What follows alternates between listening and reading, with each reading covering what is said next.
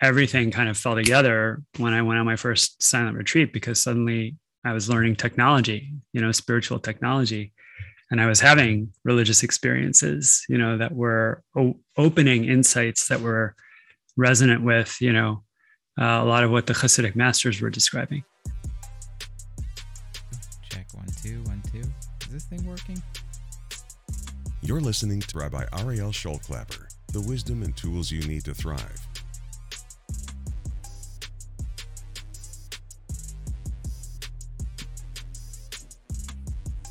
Hi, everybody. This is Rav Ariel Schollklapper, and today I'm really excited to introduce to you Rabbi Sam Feinsmith, who I've been hearing a lot about for many years, and I think we're similarly to when we interviewed Yael Shai. It's like we've been orbiting each other for years and years, and hearing about each other from other people, but not connecting directly. And so today is actually the first time that I'm able to connect with you directly, Sam.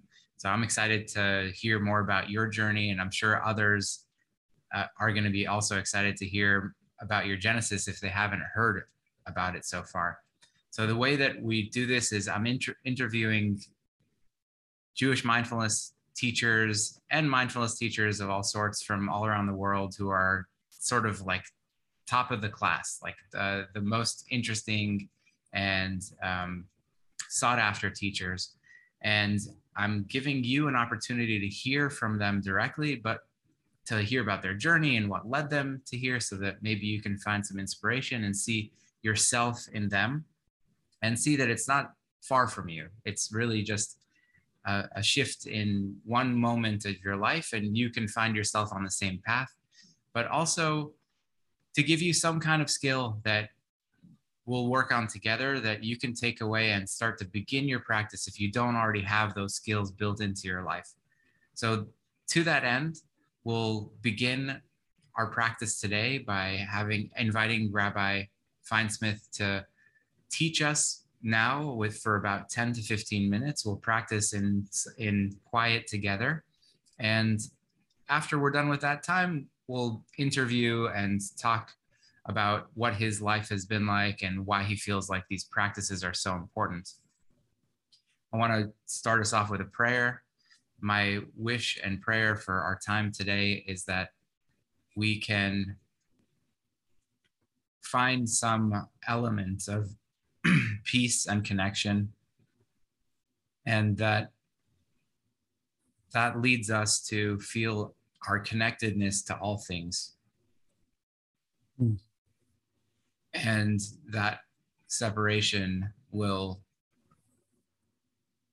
be apparent to us as it's not really there, and that compassion and love are much more effective at helping us process this world, so that we can feel that for ourselves and we can shine that light upon everything we touch, and that the world and this universe will become a little bit more elevated on account of that awareness. If that resonates with you, you can say Amen, and I'll turn it over to Rabbi Sam Feinsmith to lead us today in our meditation. So thanks for being here. Yeah, a big amen to that prayer. Thanks, Ariel. I'm really glad to be here. Just want to offer a very brief teaching, and then we'll jump into practice. Actually today is Rosh Chodesh Adar. It's the beginning of the new month of Adar, a month when we actively try to cultivate joy in our lives. Of course, we're approaching Purim, which is a festival of joy. But I just want to reflect for a moment on the word Rosh Chodesh, which is how we describe the beginning of the new month, right? When the new moon comes into visibility, and we're able to actually declare the month holy and start the month and invite all of the blessings of the month ahead. And we may be familiar with the way in which the word Rosh Chodesh is written. Actually, the word Chodesh doesn't have a vav in it. And so if we're just reading the word Rosh Chodesh without any vowels, it can also be read as Rosh Chadash, a new mind, right? Or new consciousness. And so every time the moon turns and we begin a new month, the cyclicality of nature is inviting us to cultivate a new mind, a beginner's mind. And I want to suggest that we can bring a beginner's mind to the question of what we have to offer the divine and each other. Traditionally, when someone wanted to give an offering, they would bring an animal to the temple, or before that, to the tabernacle. And I heard a beautiful teaching from one of my Rabbis, Rabbi Zalman Schachter Shalomi of blessed memory, that, back then, that was the most valuable thing that you could possibly bring. But nowadays, right, we need to bring a kind of new orientation to the question of what we might offer, because, most of us don't own livestock. And what's most valuable to us today is our time and our attention, right? And that's the offering that we can bring as we set aside time for practice and really bring a kind of present moment attention that allows us to bring the fullness of our being moment by moment. But this week's Torah portion that's coming up, which describes the offerings that were brought toward the construction of the tabernacle, describes how the people brought their offerings as an act of generosity. People are described as nedivei lev, generous of heart. And some people brought silver, and some people brought gold, and some people brought bronze, and some people brought cloths or dyes or whatever the case may be. Right? But the point is that whether one brings a lot or a little, right, it needs to come from a generous heart. And so, yes, we give our time and our attention in practice, right? But one of the key pieces that's really important as we construct our inner tabernacle, our inner mishkan, a place for the divine to take up residence in us and through us, right, is that not only that we give of our time and our attention, but that we bring our generosity of spirit, our generosity of heart, moment by moment, to whatever arises. And that doesn't need to be generosity that's as beautiful and resplendent as gold. It can be as simple as bronze. Just a little tiny bit of generosity can allow us to really create enough inner spaciousness so that we can begin to feel the loving divine presence become manifest in our lives here and now. So I want to invite us to settle in our seats, to adopt a posture that feels both grounded and rooted on the one hand, and also very alert and dignified and erect on the other. Kind of holding the balance here between being firmly planted on the earth and simultaneously rising up toward the heavens, positioning ourselves as the axis mundi, the ladder, the channel between heaven and earth. If you want, you can allow your eyes to close, but that's not absolutely necessary. Please do whatever feels regulating and supportive for you. If the eyes are open, they can be slightly downcast and soft, not trying to focus on any particular sight, but really allowing for a soft gaze. And then we check in with the body and allow the body to settle into a relaxed and alert posture. We can allow all of the weight from the very top of the head down through the face and the neck and the shoulders. All of that weight we've been holding up, we can just allow it to soften and relax and release down into the earth as we settle more deeply into our seat. The hands can rest in the lap, palms resting in one another, or alternatively on our lap, face down, face up, whichever feels sustaining, nourishing, natural. We've already dedicated our time We've brought our time as an offering because we're here. And now I want to invite you to bring your attention to the present moment, here and now. And an easy way to do that is simply to allow your attention to alight on a physical sensation in the body, the retaining wall of our sanctuary, of our Mishkan, our tabernacle, is always here now, even though the mind may be somewhere off, planning for the future or ruminating upon the past, fixating upon something. So we can let go of the thinking mind for a time, not pushing it away, not trying to force it into submission, but just instead directing our attention down into the body.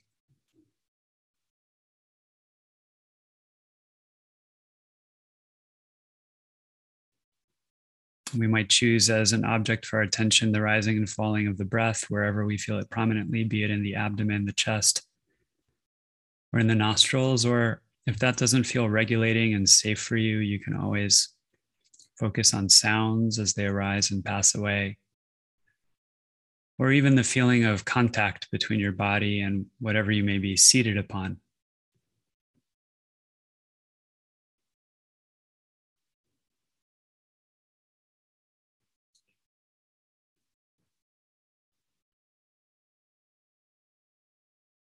And we observe moment by moment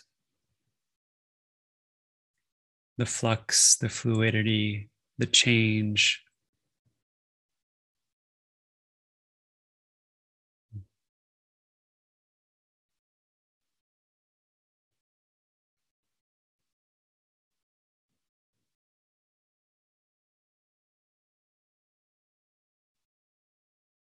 Our consciousness gliding upon physical sensations, hovering above, knowing effortlessly, spontaneously.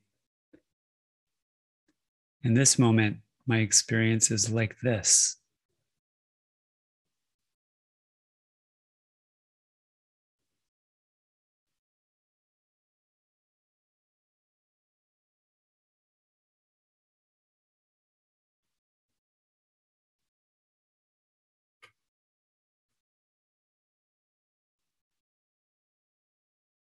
And we also bring our nidivut lev, our generosity of heart.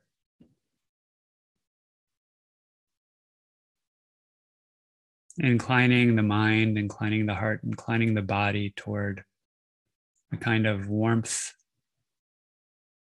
kindness,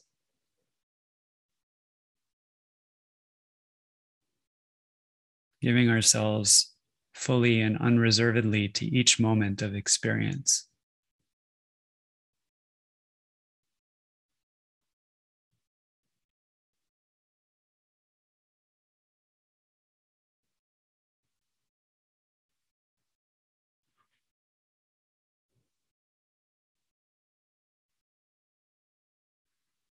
Gradually, by and by, feeling a loving quality of presence, deepening, resting, taking up residence within this inner sanctuary that we're constructing.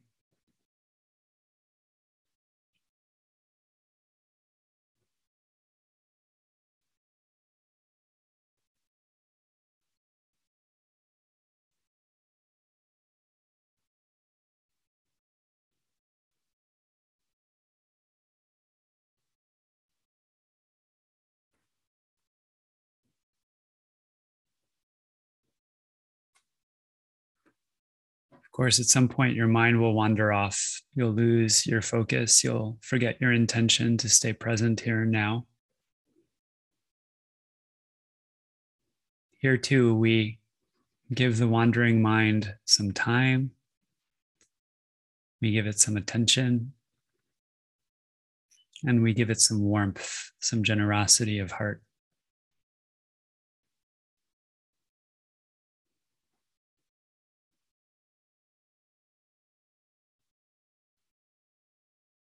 recognizing that this too is part of the divine unfolding of being.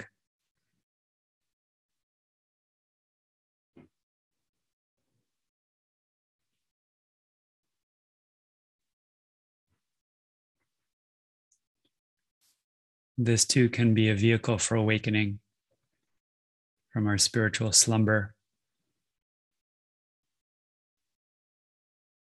This too can be a place where heaven and earth kiss.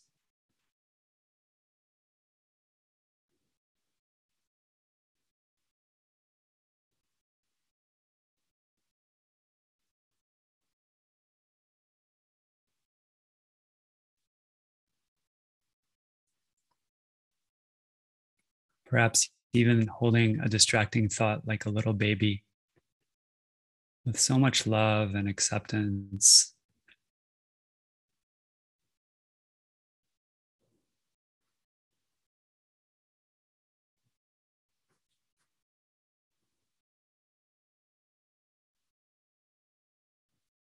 And when the time feels right, returning our attention to our intended anchor.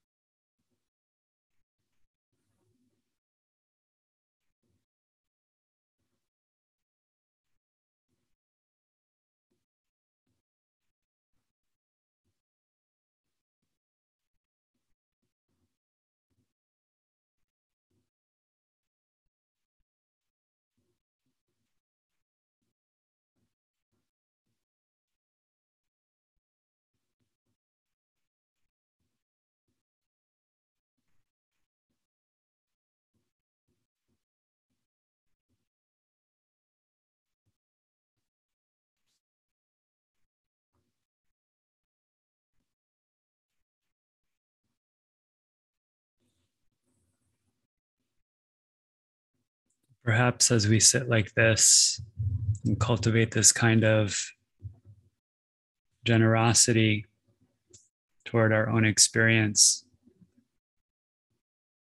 and offer the fullness of our hearts to whatever may arise, perhaps we might begin to feel and sense that somehow our heart is a vehicle for receiving and extending the infinite, limitless love of the one heart of the world. We might finish this practice simply with that intention. See what we notice, feel what we feel.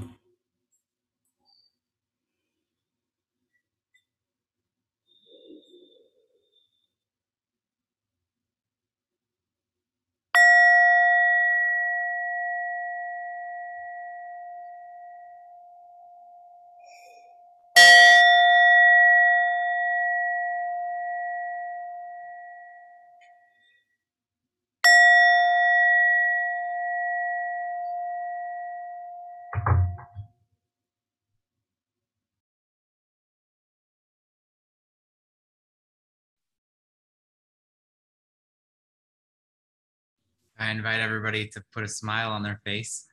It's not mandatory, just a suggestion.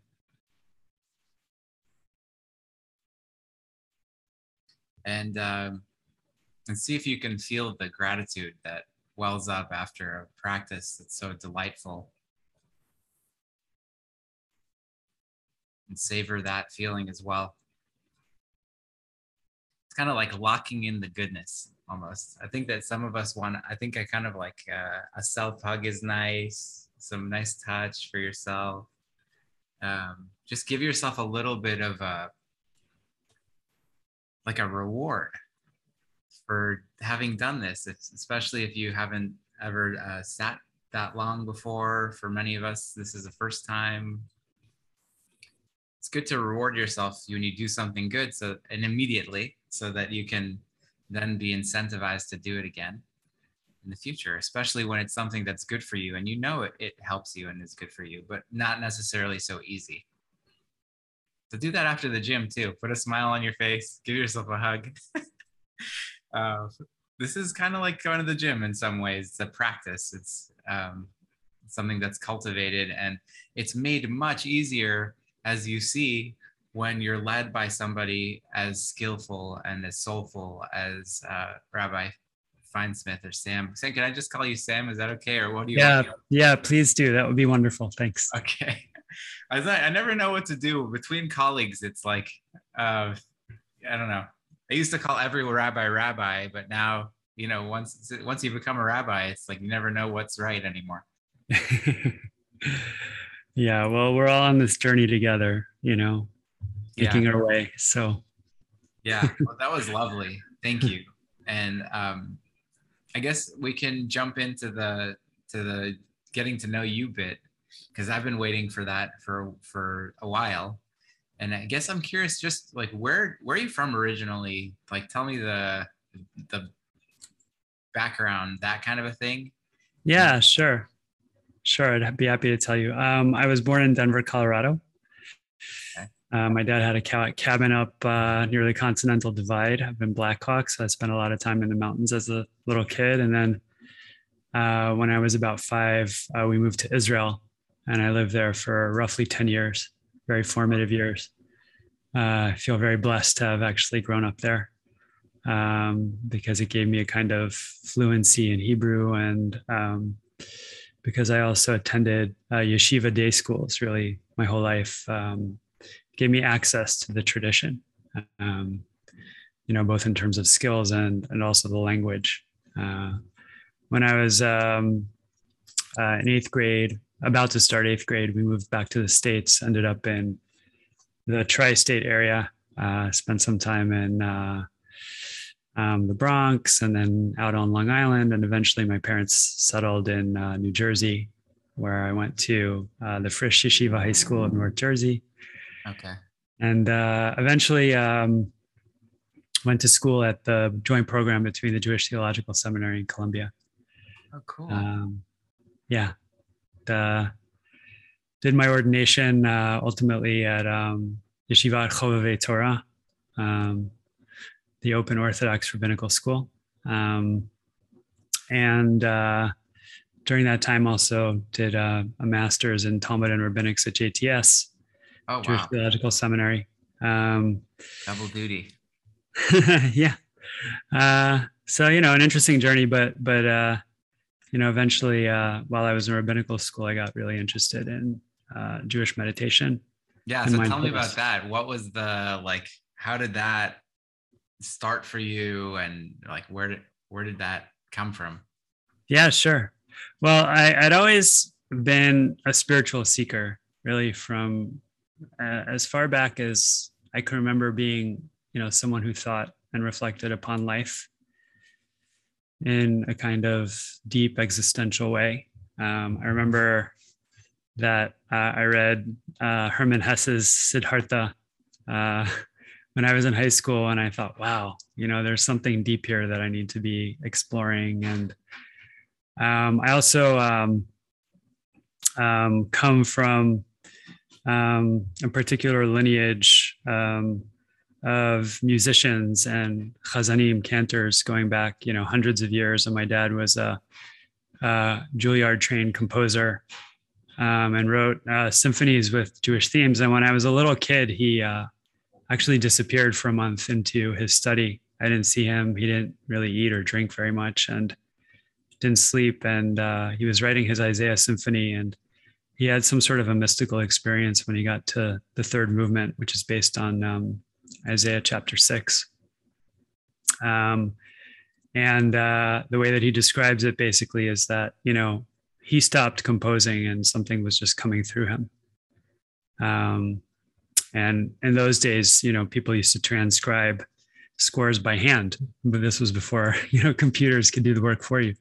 He said, he wrote the whole movement without making a single erasure. It just came through him whole, So I had that reference point as a kid, and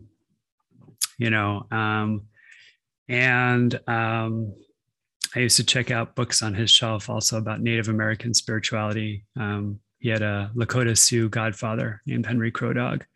So kind of all of these streams were in my environment. And he was also a chassid of Rabbi Shlomi Tursky, one of the great, scions of one of the major Hasidic dynasties that made its way to the States. So as a kid, we used to go pray there in his shtibel, and that was the first place where I ever had cholent. And I had, direct contact with the Rabbi as a kid. So, I was kind of swimming in this kind of spiritual soup as a kid, and it kind of propelled me into seeking more when I was in high school. And then in college, my faith kind of got blown out of the water when I went to JTS and learned about the documentary hypothesis and ancient Near Eastern theology, ancient Near Eastern mythology rather. And what? And we didn't make it all up ourselves. But I wanted a system of meaning. I was questing and hungry. So I actually started studying Buddhism at Columbia University in the East Asian Religions Department, with a strong emphasis on Japanese Buddhism and Japanese religion as a whole. And I remember sitting in my intro to Buddhism, survey course with 250 kids at Columbia University, and within a couple of days feeling right at home. This is my place. I can really land in this, in a way that feels authentic and natural. And eventually that led me into study of Kabbalah at the Jewish Theological Seminary with Professor Shaul Magid, who was teaching there at the time. I had the blessing of studying with him as an undergrad and also as a graduate student. I had a roommate who was an ex-yeshiva high school kid in college, and he was into Tibetan Buddhism. And so he was meditating all the time. He had his little altar with his water bowls and a picture of the Dalai Lama. Wow. And I kind of thought it was exotic, and cool, but I never really meditated with him. But then, I got to rabbinical school, and I had some rudimentary knowledge about some of these things, and I was really hungry. And my rabbinical school was great, fed my mind, really beautifully, and had a wonderful group of colleagues, and the place was brand new, and it was an exciting place to be part of. But there wasn't a lot of room for spiritual exploration. And there was kind of openness to it, but not a lot of time dedicated to it, not a lot of resources dedicated to it. And so we kind of had to figure it out on our own, you know? And at the time I was in rabbinical school with Rabbi David Ingber, who later went on to ordain with Reb Zalman Schachter Shalomi and is now, you know, a wonderful renewal rabbi in New York City at Kihilat Romamu. And he started going up to Eilat Chaim at the time, which was a Jewish meditation and retreat center founded by one of my teachers, Rabbi Jeff Roth, who I know you've also had a chance to study and practice with, Ariel. Yeah, and luckily, yeah. So I started going up there, did my first silent retreat back in about like probably 2004. Right at the beginning then, basically. Yeah, early on, roughly. And, before that, we were going to New York Insight sessions at the Pure Land Temple on 106th Street and Riverside Drive every Tuesday night,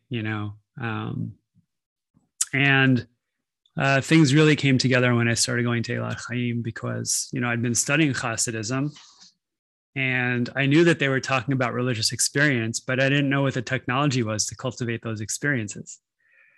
And, everything kind of fell together when I went on my first silent retreat because suddenly I was learning technology, spiritual technology. And I was having religious experiences, that were opening insights that were resonant with, a lot of what the Hasidic masters were describing. But, another thing that happened was really important for me in terms of really committing to a life of practice and not just dabbling, and going on a retreat every once in a while. And that was when I was about 27 or so. I had suffered already for years, roughly 10 years, from chronic sinus infections, and they were getting worse and worse. And I woke up one morning and I was in excruciating pain. It felt like someone was hitting me between the eyes with a sledgehammer. Like every 7 seconds, it just felt like boom, boom. And it was so painful that even the sound of someone whispering sent shudders through my whole body, So I went down to the New York Eye and Ear Infirmary and they were like, we have to operate on you. Your sinuses are completely occluded. There's no drainage and you just have infection building up in there. It turned out after 5 operations roughly that I had, all of this infected bone and it could have gone into my brain. It was a long time until I was fully recovered. Thank God I don't have any problems anymore.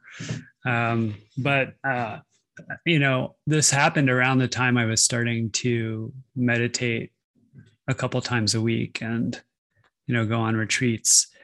And I was sitting there one Sunday morning in my New York apartment and the pain was really unbearable. And it had been going on for, a couple months really at that point. And even though I'd been meditating regularly and I'd feel relaxed afterwards, I'd feel calm and relaxed and centered, I didn't really understand that what I was really doing was developing an unconditionally friendly attitude and relationship with all of my experience, In other words, I was cutting off the habit and the cycle of repressing everything that felt scary or unpleasant or difficult, right? So that skill then kind of naturally came to the surface that morning when I'm sitting there and I'm in pain and I'm watching my breath, but the pain is just so excruciating. And it was like, grabbing my attention and wouldn't let me stay with the breath. So for the first time in my life, I'm like 27, first time in my life, I turned toward pain and I have a little conversation with it. And I said to it, I have every reason to believe you're going to stick around for a while, So I'm going to stop resisting you. And instead, I want to invite you in to be my teacher. And when that happened, something amazing transpired, which was the pain didn't go away, but suddenly it was floating in the infinite space of pure consciousness. And it had so much wide berth, right, that it could just kind of pulse in and out. And instead of being this angular thing, right, an object that I was like resisting, right, it became a process, a fluid process. And it would grip me and it would let me go, and it would grip me and it would let me go. And suddenly there wasn't any mental suffering, even though the physical discomfort continued, you know? So that was a huge watershed moment for me. It just blew my mind, you know, that I could be in tremendous pain, the worst pain I've ever experienced in my whole life, but not suffer, you know? And from that point on, I was like, okay, I'm hooked, right? I'm going to commit myself to practice wholeheartedly, you know, for the rest of my life. And this is going to become, you know, a cornerstone of my way of being in the world. Is what they say, pain is mandatory, suffering is optional. Yeah, I think that's the Dalai Lama, right? Pain is inevitable, I think inevitable. He said, right? But suffering is an option. Yeah. So I had an experience, many experience like that, you know, certainly, you know, as we all know on the spiritual path, you know, it's not, growth isn't linear. It's not like from that point on, every time I had pain, you know, I was able to be free of suffering. But, you know, you catch glimpses like that and they show you what's possible if you keep going and you develop yourself further, you know, and you cultivate more mindfulness and more generosity of heart toward all of your experience, you know. Meet it with kind, loving curiosity instead of, you know, all of your preconceived notions about how it should be or how it will be or whatever the case may be. Yeah, I love that. Thanks for sharing the kind of full picture of the journey. I think it was great for me to hear that. I think for others, it'll be inspiring as well. I guess I'm curious how you make sense of the way that we've basically, I mean, I think I've talked about this with several people, and the way that we've basically put this practice together is kind of like Buddhist technology, bones, structure, meditation, guidance, and that kind of like packaging.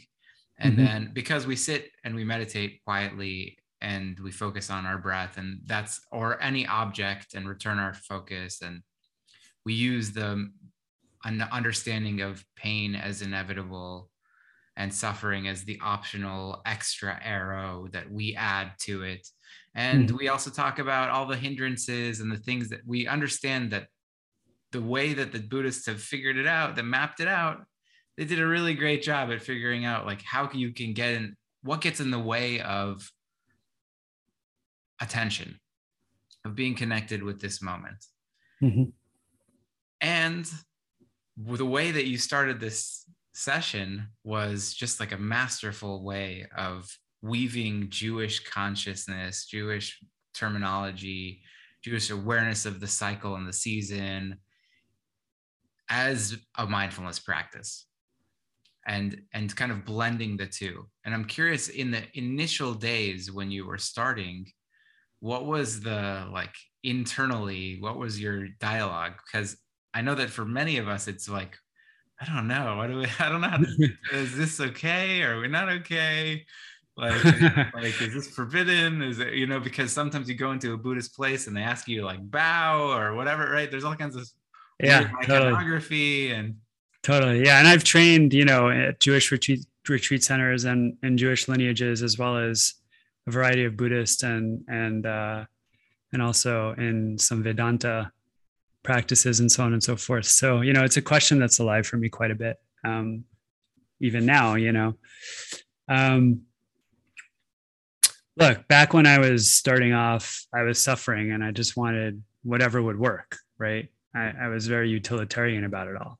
And, you know, if the Hasidic tradition had offered me something that, you know, would have helped me to deal with my emotional and my mental suffering, as well as my physical suffering, you know, I would have said, great, you know. It happened to be that I found a lineage in the teachings of, you know, Jeff Roth and his partner Joanna, and, you know, their channeling of Sylvia Boorstein and Art Green and Zalman Schachter Shalomi, you know, that was in some ways syncretistic, right? which is to say kind of a melding, of the neo-Hasidic practices with kind of Theravada Buddhist mindfulness in some ways. Reb Zalman was even more of a polyglot, right? I mean, he drew from all over the place, Sufi practices. People don't know this, but he actually was an ordained sheikh, in one of the Sufi lineages. So, that's kind of been my orientation through the years. What's going to work? I mean, we have these difficult human lives, and even under the best circumstances, even if we're privileged in many ways that I am personally, right? With all kinds of wonderful privileges, life is still hard, and permanence is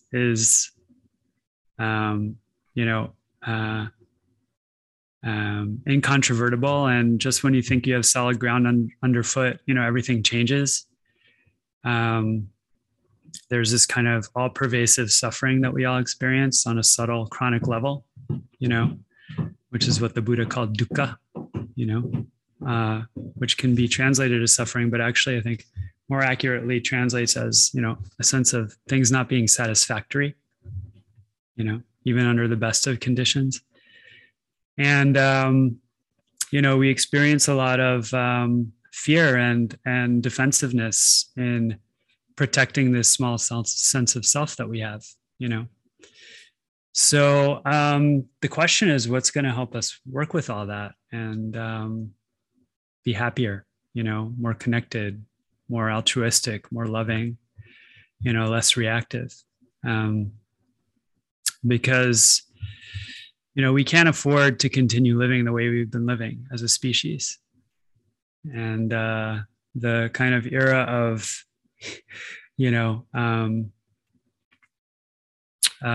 materialistic, kind of individualistic living has run its course.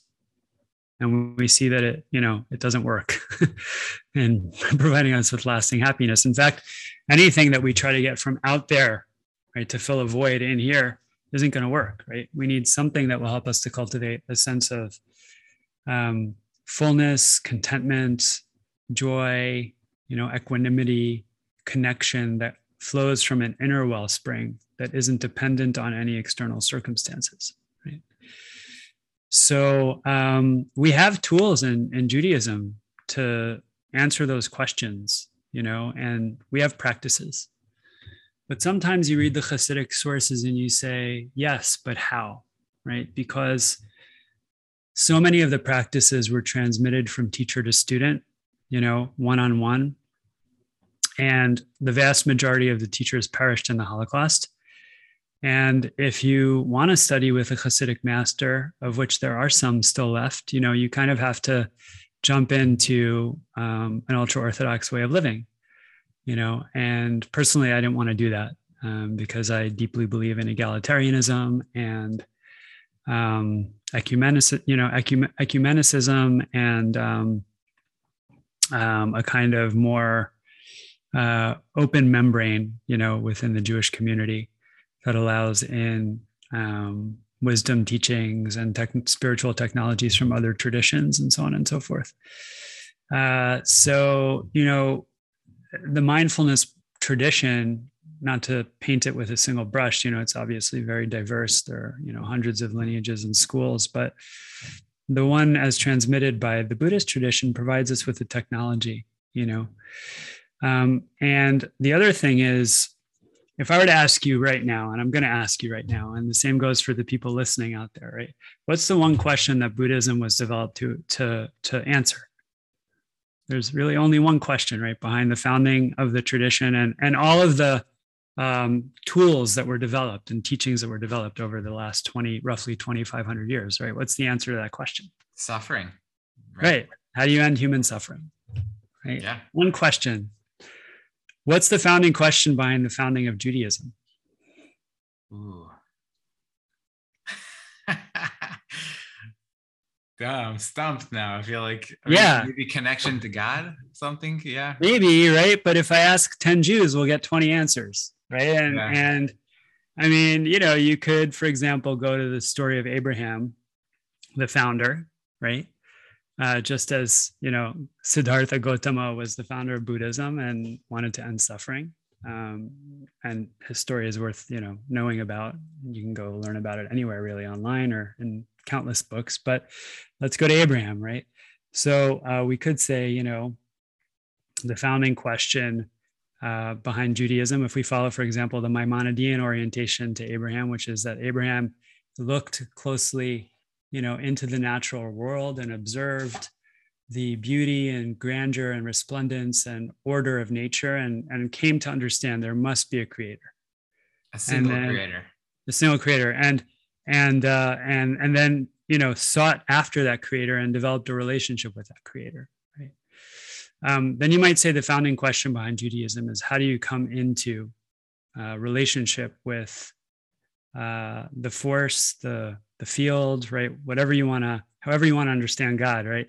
That brought the world into being, and then align your way of living with the either directionality or will of that higher power. Okay. But if I ask, 10 other Jews to answer that question, especially if they're very learned Jews, we'll get, 20 or 30 answers, right? So all this to say that, if I want to deal with uprooting the roots of suffering from my mind, right, I'm going to go to the Buddhists, because that's the only question they've been deeply contemplating and reflecting upon and answering for the last 2,500 years. It's specialists. Right? They're specialists in that question, right? If I want to know how to connect with the creator of the world, right, or I might say the creative force that brought the world into being and animates the world moment by moment by moment, right?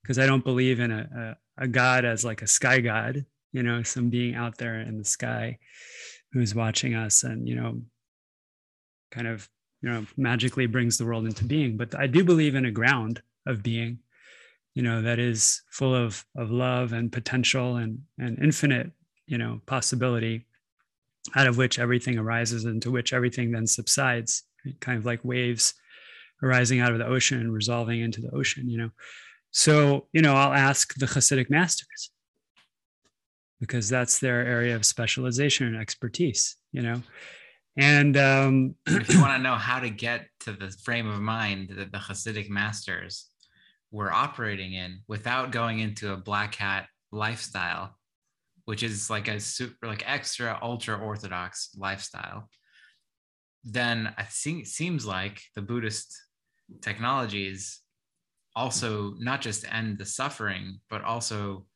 allow for a type of mystical lens and experience that unlocks that kind of oneness that we're talking about. Yeah, exactly. It's multi-purpose, right? We might have come to it because of suffering, right? And then discovered along the way, wait a second, this is much more than just the suffering. This also opens up the whole world in terms of my ability to see my interconnectedness. Yes. And exactly. The Buddhists might not call that divine. But if you're coming from a Jewish frame and you've been looking for that, then you're all of a sudden you're like, why aren't we all doing this? Right. Like, how is this not in every single place? Like, how is this not obvious? Like what are we doing with all this other stuff? That's not necessarily accomplishing that end. Yeah. Now, what I do want to add though is that, look, every contemplative tradition the world over is going to say you need to begin by working with the mind, right? And you need to get concentrated. Because if the mind is flitting around hither and yon, chasing after this earthly desire or that, particular object that it wants, or fantasizing about this or pushing that away, you're not actually going to be able to engage in any kind of real deep introspection and see beyond the veils, right? To the nature of reality itself. And so, if you adopt the Buddhist path of cultivating concentration, right, and you develop that kind of deep concentration, and then you study Hasidic sources, and they talk about becoming concentrated in prayer, you realize they were getting as concentrated, the Hasidic masters were getting as concentrated and developing states of deep meditative absorption, right? I would even say for those who are familiar with them, jhana states, right, as described in classical Buddhism, through their prayer practice, right? I think there's a Princeton Question. study that talks about the theta waves being similar Yeah. within davening communities, prayer communities, Jewish prayer communities versus meditators or serious practice. Yeah, exactly. And then once the mind becomes that sharp and vivid and buoyant and expansive and focused and penetrating, right? The question then becomes, okay, how do you then use the instrument of the mind, right? So the Hasidic masters use it to uncover the essential unity and divinity of all creation. And the Buddhists use it to deconstruct the self, right? In order to reveal the self as basically just an aggregate of impermanent phenomena that come together and then dissolve and come together and then dissolve and come together and then dissolve, right? With the understanding that if one could see that deeply, one would be liberated from any self-clinging, and thereby they would be liberated from any suffering, right? So what I want to suggest is that, at some point in our development and our practice, we have to kind of decide, where are we gonna, if we can develop a kind of depth of concentration and stability of mind, right? Where are we gonna then shine the radiant mind, toward or into, into what project, into what end? And there will be overlap, right? Yeah. For sure, but we can only spend so much time in our lives in practice, right? And if we really want to go deep, at some point we have to, I think, commit to a particular path, right? It's not that we can't be informed by another path, right? But we're going to want to go really, really deep in a single path and kind of take it as far as we can toward its conclusion, as it were.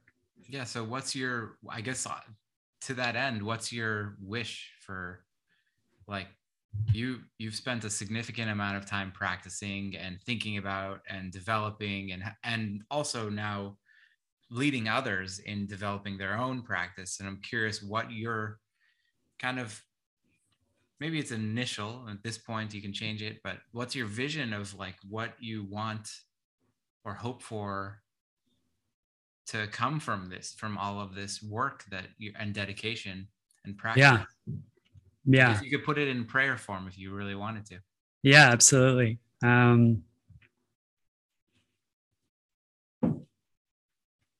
Ultimately, my prayer is that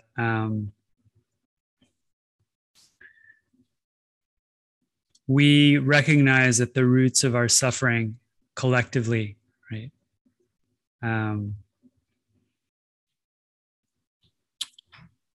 are in our own being, right? Not somewhere out there. In other words, instead of trying to rearrange the deck chairs, to, for example, end climate change, right? We need to work directly with our own greed. Instead of trying to change systems and structures of oppression that perpetuate racism and institutionalize it, we need to be working with our own unconscious bias first, because otherwise we're just going to keep projecting the unresolved egoic tendencies of our own heart and mind out as oppressive systems and structures. Right? It's not that we don't need to dismantle systems and structures of oppression or address policy that can mitigate climate change. It's that even if we address things at the policy level, if we haven't done as a species the internal work of growing in consciousness, and we'll just keep recreating systems that are oppressive and motivated by greed and bias and aversion and ignorance. So it's my sincere hope that we can marshal the divine presence, which is our faculty of pure consciousness, to become intimately familiar with those kind of inner entanglements that we then project outward as oppressive systems and ways of being in the world, so that ultimately we can once and for all, as a species, evolve to the next phase, and come into right relationship with each other and with our planet, and seed to our children and our grandchildren and to all generations to come a world that is compassionate, loving, kind, and wise. And that's what I really hope we can accomplish through practice and through this consciousness movement that's burgeoning, and that we as Jews can contribute to in a significant way, because we have the wisdom and the technology to help us move in that direction. Amen. Thank you. So if people want to be able to connect with you, to continue learning with you, I'm going to put a link down in the comments so you don't have to write it down real quick. Not in the comments, in the description as well. But what's the best way to do that, to continue learning with you? Yeah, sure. Well, I'm a program director at the Institute for Jewish Spirituality. We have a bunch of offerings for the community, many of which are free of charge.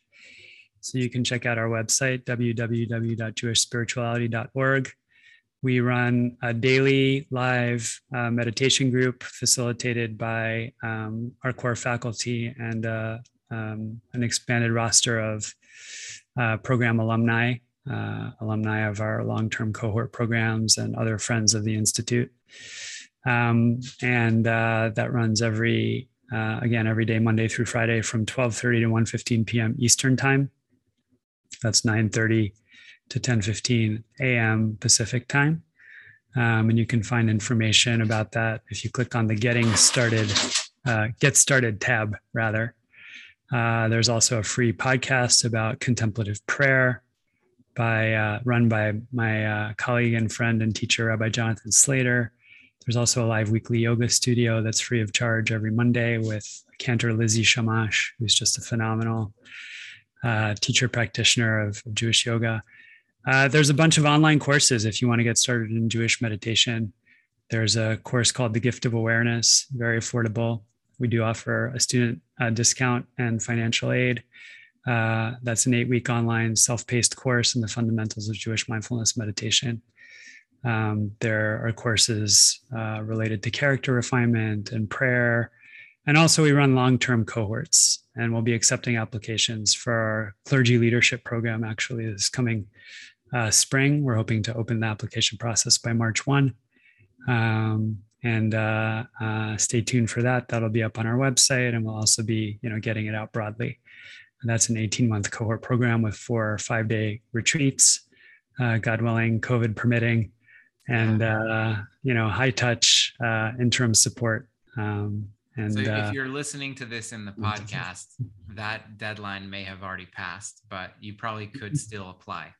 Yeah, applications will be open through June 15th, actually. And if you're listening to this in the podcast a year from now, there will probably be another cohort. So just we launch a cohort every 2 years, exactly. Yeah, get yourself on the list if you're in the exactly. Be in touch with me. I'm Sam at jewishspirituality.org, and I'll be happy to add you to a master list of people who are interested in that program. Wow. So thanks so much. I've really enjoyed this time getting to know you, and I hope that everybody can have that extra boost to their practice and be encouraged to just go back and rewind and re-listen to the beginning of this and sit for those 10 minutes and practice. You can do that over and over until it becomes a skill that follows you into your life. And I'm really grateful. So thanks so much. Thanks, Rabbi. I'm so glad to have this opportunity, and just sending you and everyone who's listening blessings for good health and all good things. Amen. Thank you. Take good care. To stay updated on new episodes, subscribe on iTunes or follow on Facebook.com/Rabbi Scholk. That's Rabbi Scholk, RABBISHOLK.